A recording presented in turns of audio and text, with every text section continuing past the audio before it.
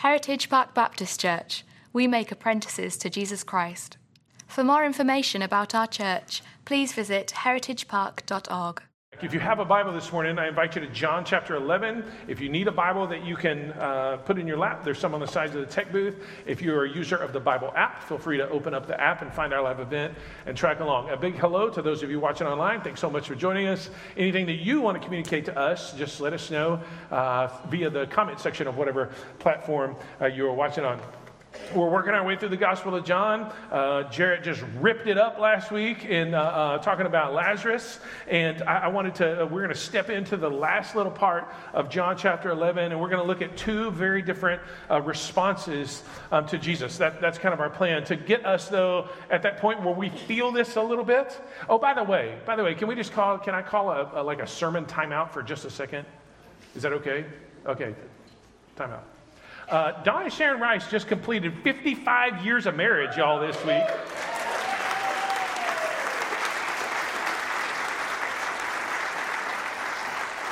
That's a long time, y'all. Yeah, just yesterday. No, it wasn't. That's a long, 55 years, incredible. Okay, time in. So in order, that's worth celebrating. Somebody hits that kind of milestone, that's worth celebrating. So in order for us to feel this a little bit, here's what I want. There are two very different responses to this statement. You ready? Texas A&M is a great university. See, the cult is alive and well. And we, the persecuted minority, know that it is different than that. Tyler messaged me earlier, and he said cilantro should go on everything. Anybody? Yes. Some of you are fans, some of you not so much. If you grew up around Texas, you will have a unique response to this one. You ready? A chili is supposed to be made without beans. There's some yes beans people over here. We know who they are. Two very different responses. And today, that's kind of where we are. We're feeling this a little bit. And I want us to step into the story starting in John chapter 11, verse 45. Now, we're going to read into chapter 12, so keep your Bibles handy, but we're going to start in verse 45. Many of the Jews, therefore, who had come with Mary and had seen what he did, what had he done? He had just raised Lazarus from the dead. They believed in him, and that was the whole point of the sign. But some of them went to the Pharisees and told them what Jesus had done, because there will always be people in your class who go tell the teacher when something cool happens, yeah? It's just how that is. Verse 47. So the chief priests and the Pharisees gathered the council and said, what are we to do? This man performs many signs. If we let him go on like this, everyone will believe in him. And the Romans will come and take both away both our place and our nation. But one of them, Caiaphas, who was high priest that year, said to him, you know nothing at all, nor do you understand it is better for you that one man should die for the people, not that the whole nation should perish. Okay, I want to just pause there. We'll pick back up in just a second. But I want to talk about two responses, two very different responses to Jesus and to the miracle that had happened with Lazarus. The first one is the word expedience. Expedience. Expedience is getting from here to there just as quickly and as easily as possible. And really that is what is happening here in this last little section of John chapter 11. There are political and social and cultural and thought leaders of the day who gather together, and they're looking for some version of an expedient response to who Jesus is and what he has done. They want to get from here to there as quickly and as painlessly as possible. And that works itself out in a couple of ways, and I just want to highlight them, okay? Number one, it puts my concerns at the center. Look again at verse 48. If we let him go on like this, everyone will believe in him. Everyone will believe in him. And the Romans will come and take away both our place and our nation. So they were concerned about following rules. Thus, somebody went off and, tattled on the teacher. They tattled to the teacher about what Jesus was doing. But also, they had a significant amount of embarrassment that was still with them, carried forward from John chapter 9. Jesus heals the man who was born blind. You remember this? And the Pharisees, they had no response to this. They brought the guy in and was like, hey, man, what happened to you? And he's like, honestly, I don't know. I woke up this morning not seeing, and today I'm looking at your ugly mugs right now. That's a day right there. And they're like, well, tell us again what happened. He's like, look, I just told you what happened. Can you please just leave me alone? Do you want to become his disciples? And they, being who they are, they kicked him out and, all this stuff. And they were embarrassed because they had no response to this. But it wasn't just that. It wasn't just embarrassment. They were afraid of the loss of prestige. Again, the Romans are going to come. They're going to take away our place, our nation. They had a loss of prestige. They had a loss of position that they were worried about. And ultimately, a loss of power. These kind of political leaders were worried about a loss of prestige, a loss of position, and a loss of power. These political leaders were worried about a loss of prestige, a loss of position, and a loss of power. I wish the Bible were relevant.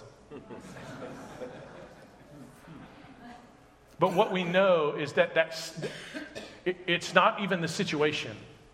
It's not the circumstance. It's not the person. It's not their actions.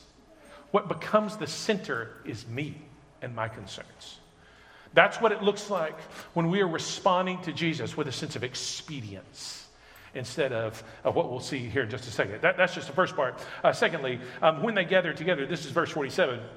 So the chief priests and the Pharisees gathered the council, again, this kind of ruling political group, and they said, what are we to do? This man performs many signs. So what undergirds that? How did they pull that together? Or excuse me, why? Why did they pull that together? It's fear. It's fear. They pull together and go, what are we going to do, guys? We got to set up a war room. We got to have a meeting. We got to do this thing. My guess is that if you encounter something like this, you didn't necessarily set up a place where you could get all your people together and sit in a room and figure it out, or you didn't gather a council or anything like that. Our version of that is social media. Well, this happened today, and I'm kind of looking for some advice or affirmation or whatever, so I'm going to put this out there and just make sure that people know what's going on and they should be on my side. Fear. Here's the thing. We can talk about fear, or we can take it to God. And I promise you, better than posting, better than gathering a council, better than having a meeting, better than any of those things, is taking that fear to God. Because why? The scripture, when it has all of these verses, all of these commands, all of these stories about people who experience fear, people who are overwhelmed by fear, people who struggle with fear. And what did they do over and over and over again? The commands, the examples, what did they do? They took it to God. They didn't gather. They took it to God. They were like, God, we don't know what to do. And so we're just going to do what we know to do. We're going to talk to you about this. They take this to God. One particular place. Some of the men in the church, we've been studying the Psalms for a couple weeks on Wednesday night. By the way, if you're a man, you want to come study the Psalms with us, love to have you on Wednesday evening. But this is the one that's coming up this week, Psalm 3. Just listen to it. A Psalm of David when he fled from Absalom, his son. So just context is, there was a coup on his kingdom, and it came from his own family. So it was betrayal on two fronts. Oh Lord, how many are my foes? Many are rising against me. Many are saying of my soul, there is no salvation for him in God. But you, O Lord, are a shield about me. You are my glory and the lifter of my head. I cried to the Lord. I cried aloud to the Lord, and he answered me from his holy hill. I lay down and slept. I woke again because the Lord sustained me. I will not be afraid of many thousands of people they have set themselves against me all around. Arise, O Lord, save me, O my God. For you strike all my enemies on the cheek. You break the teeth of the wicked. Salvation belongs to the Lord. Your blessing be upon your people. That doesn't sound like any social media post I've ever heard. That sounds like David crying aloud to the Lord and going, God, if you don't see me through this, if you don't deal with the things that are out there in front of me, not only is it going to overwhelm me, but like all of the things that you want to do with me, all of that will become a thing that you just going to have to figure out. So I'm putting this in your hands. Church family, 2024, we're a month into it. It will give us plenty of opportunities to fear. It will. What will we do with that? We can take it to the Lord. And I think that's what we should do. Secondly, and I just pause here. These people who gathered, chief priests, Pharisees, scribes, all that council, they were steeped in the scriptures. Like they knew the scriptures backward and forward. And yet still, they gathered together to talk about their fear rather than talking to God about their fear. Last thing. Verse 49, but one of them, Caiaphas, who was high priest that year, said to them, you know nothing at all, nor do you understand. It's better for you that one man should die for the people, not that the whole nation should perish. What do we have here? Expedience looks like Jesus becomes a pawn. I don't play a lot of chess, like hardly ever, mainly because my son started kicking my tail and I quit. So, let's just put that on. What I know about the pawn is it kind of leads the way and is out there in front. Jesus becomes that thing that we're just willing to move around to try to accomplish our ends. Church family, listen to me. Jesus has always been a pawn in political people's games.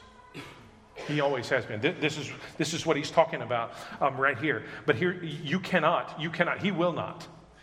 He will not be used, ultimately, for people's political ends. You could try. You could take a little saying of Jesus and then kind of apply it to your preference or to your aspiration. You can take or even do the actions of Jesus, but if you don't do them with his intention, you're missing out on his agenda and the kingdom altogether. You cannot use Jesus as a pawn. He is not a spokesman for any particular political platform, and he is not a mascot. So kids up here, watch me. Okay. Somebody identify this guy right here. Who's that? Who? Yeah, Toro, the mascot for what team? The Texans. Yeah, the local football team. That we're glad it's not the Cowboys.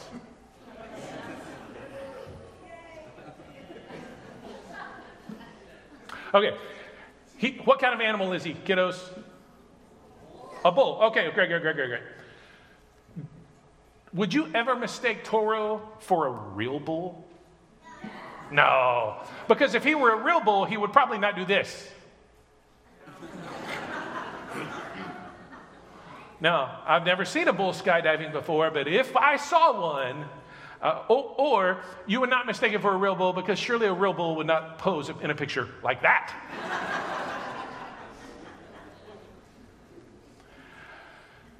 Just because he's a mascot and sort of represents a bull doesn't mean he's a real bull.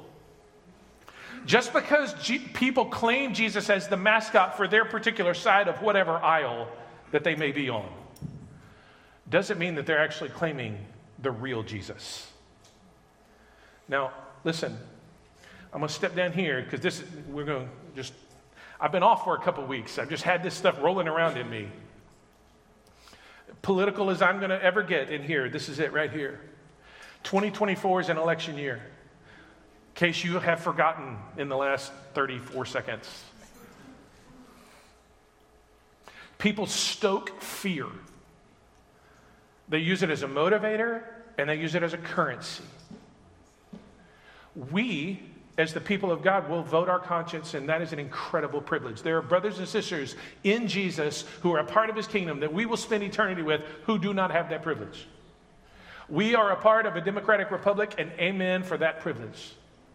There are people who will vote differently from you in here, and amen for that too, because this is how they see the world and think that they're supposed to do. Here's the thing. We get to vote for a president, but church family, we follow a king.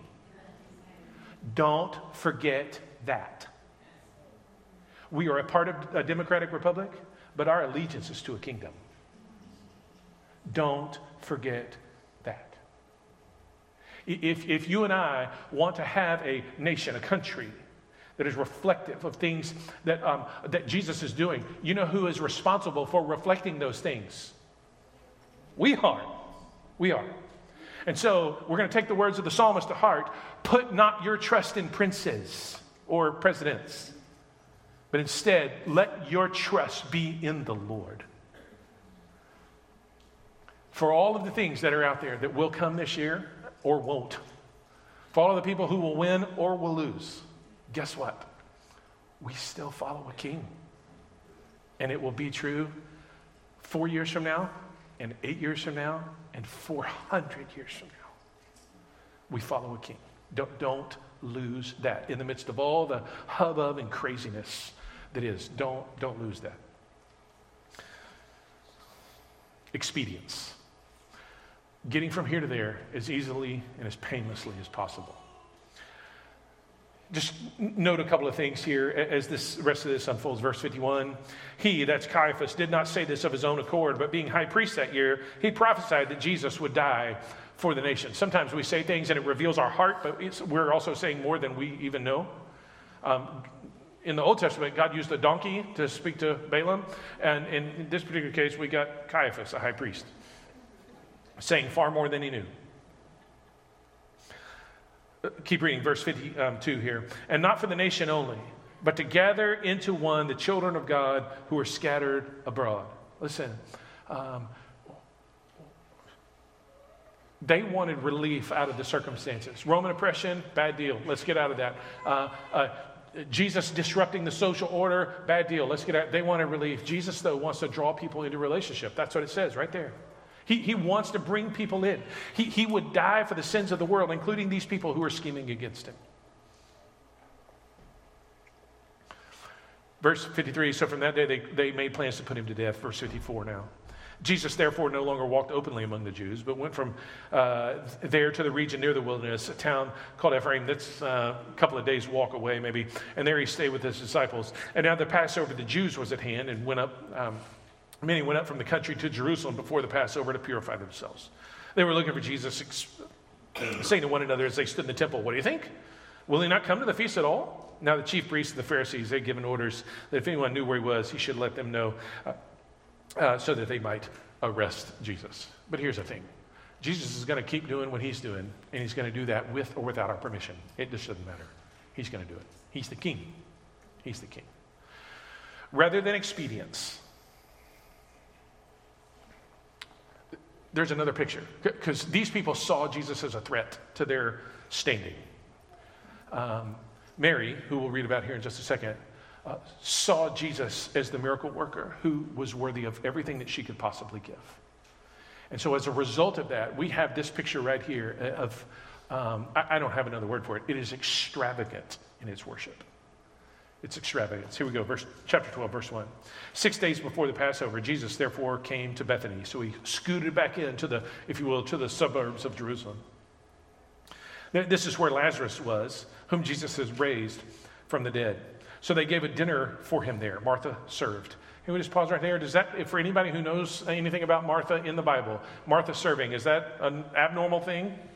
No, girlfriend was always doing stuff like that. And what I would say to every Martha in the room, be your name Martha or your temperament Martha, fantastic. People are blessed by your service. She gets a bad rap sometimes. Here's what I would tell you. Just don't let that be the only way that you relate to Jesus. Mary, therefore, took a pound of expensive ointment, made from pure nard, and anointed the feet of Jesus, wiped his feet with her hair. The house was filled with the fragrance of the perfume. I just want to do a little work there in verse 3 for just a second. I'll give you 3 words to think about extravagance. Number 1, sacrifice. Sacrifice. This would have been a vase, close to a vase with a top there. And you can't just pour this stuff out. You would have to break the neck of it. So probably an inheritance gift or something like that, something of incredible value. And she's taking it in that moment and sacrificing it. Now, here in just a second, let's just read down. Verse 4, Judas Iscariot, one of his disciples, the one who was about to betray him, why was this ointment not sold for 300 denarii? And given to the poor. He said this not because he cared about the poor, but because he was a thief. And having charge of the money bag, he used to help himself to what was put into it. Jesus said, you need to leave her alone. You need to leave her alone so that she may keep it for the day of my burial. For something like keep the memory for the day of my burial. For the poor, you always have with you. You don't always have me. So 300 denarii. Anybody up to speed on your biblical, compensation? HR, nothing? Okay. A denarius was a day's wage for a day laborer, okay? So 300 denarii puts us in the ballpark of a year's worth of salary. Some of you, you 40, 50, 60,000, some of you 150,000, just put it in your brain, whatever it is for you, and just say almost a year's worth of salary. This is what she poured out. Almost a year's worth of salary. This is what she invested. Not just like in a forever moment, but like in this moment right here. It was sacrifice. Why? Because worship always is. The way that you declare the worth of something is by offering a sacrifice that is reflective of its worth. This is what Mary did. You can't claim worship without sacrifice. It's through that sacrifice that you declare its worth. So in here, when we gather, let's just think about this for just a second. When we sing, sometimes, man, some of you, earlier, you were honking on a couple of those songs. You were like, let's get it. Some of you are looking at it like, I don't know, man. I don't know. I'm not so sure about victory in Jesus. It feels a little bit more like a draw, like it's, even Stephen. It's a tie. But you sing it because he's worthy of that sacrifice. Some of you come in here, the way that you pray in moments like that, you're like, I just have to lay it down before God. And you're setting not only your physical movement and that kind of thing to set it before God, but you're just spiritually unloading on God. It is a sacrifice that shows just how worthy. Some people think, prayer can't really be worship. No. Of course it is. Because when I pray and I take the anxiety or frustration or whatever I have and I say, God, here's the deal. This is what I care about right now. I'm giving it to you. Cast all of your cares upon him. Why? Because he cares for you. What are you saying? God, you can handle this. I cannot. I can't. So prayer, gifts, the way that you give, the way that you encourage one another. And not just in here, though, because it's not just, Jesus isn't just worthy when we gather. Jesus is worthy when we scatter as well. And so some of you will step into an environment, step into work situations, step into classrooms, step into relationships, step onto ball fields, step into any number of other places. And you, in your life, get to declare the worth of God through the way that you interact, through the way that you encourage people, through the way that you speak, through the way that you witness, through the way that you engage people who are sitting beside you on the bleachers, and you're just like, are her kids ever going to, okay. And then you engage them, hey, you go to church anywhere regularly, and you get into those kinds of conversations. All of it is fragrant. The fragrance of it filled the house.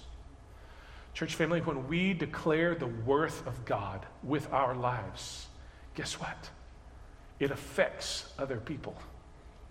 Their lives, they can smell it on us, and their lives become different as a result.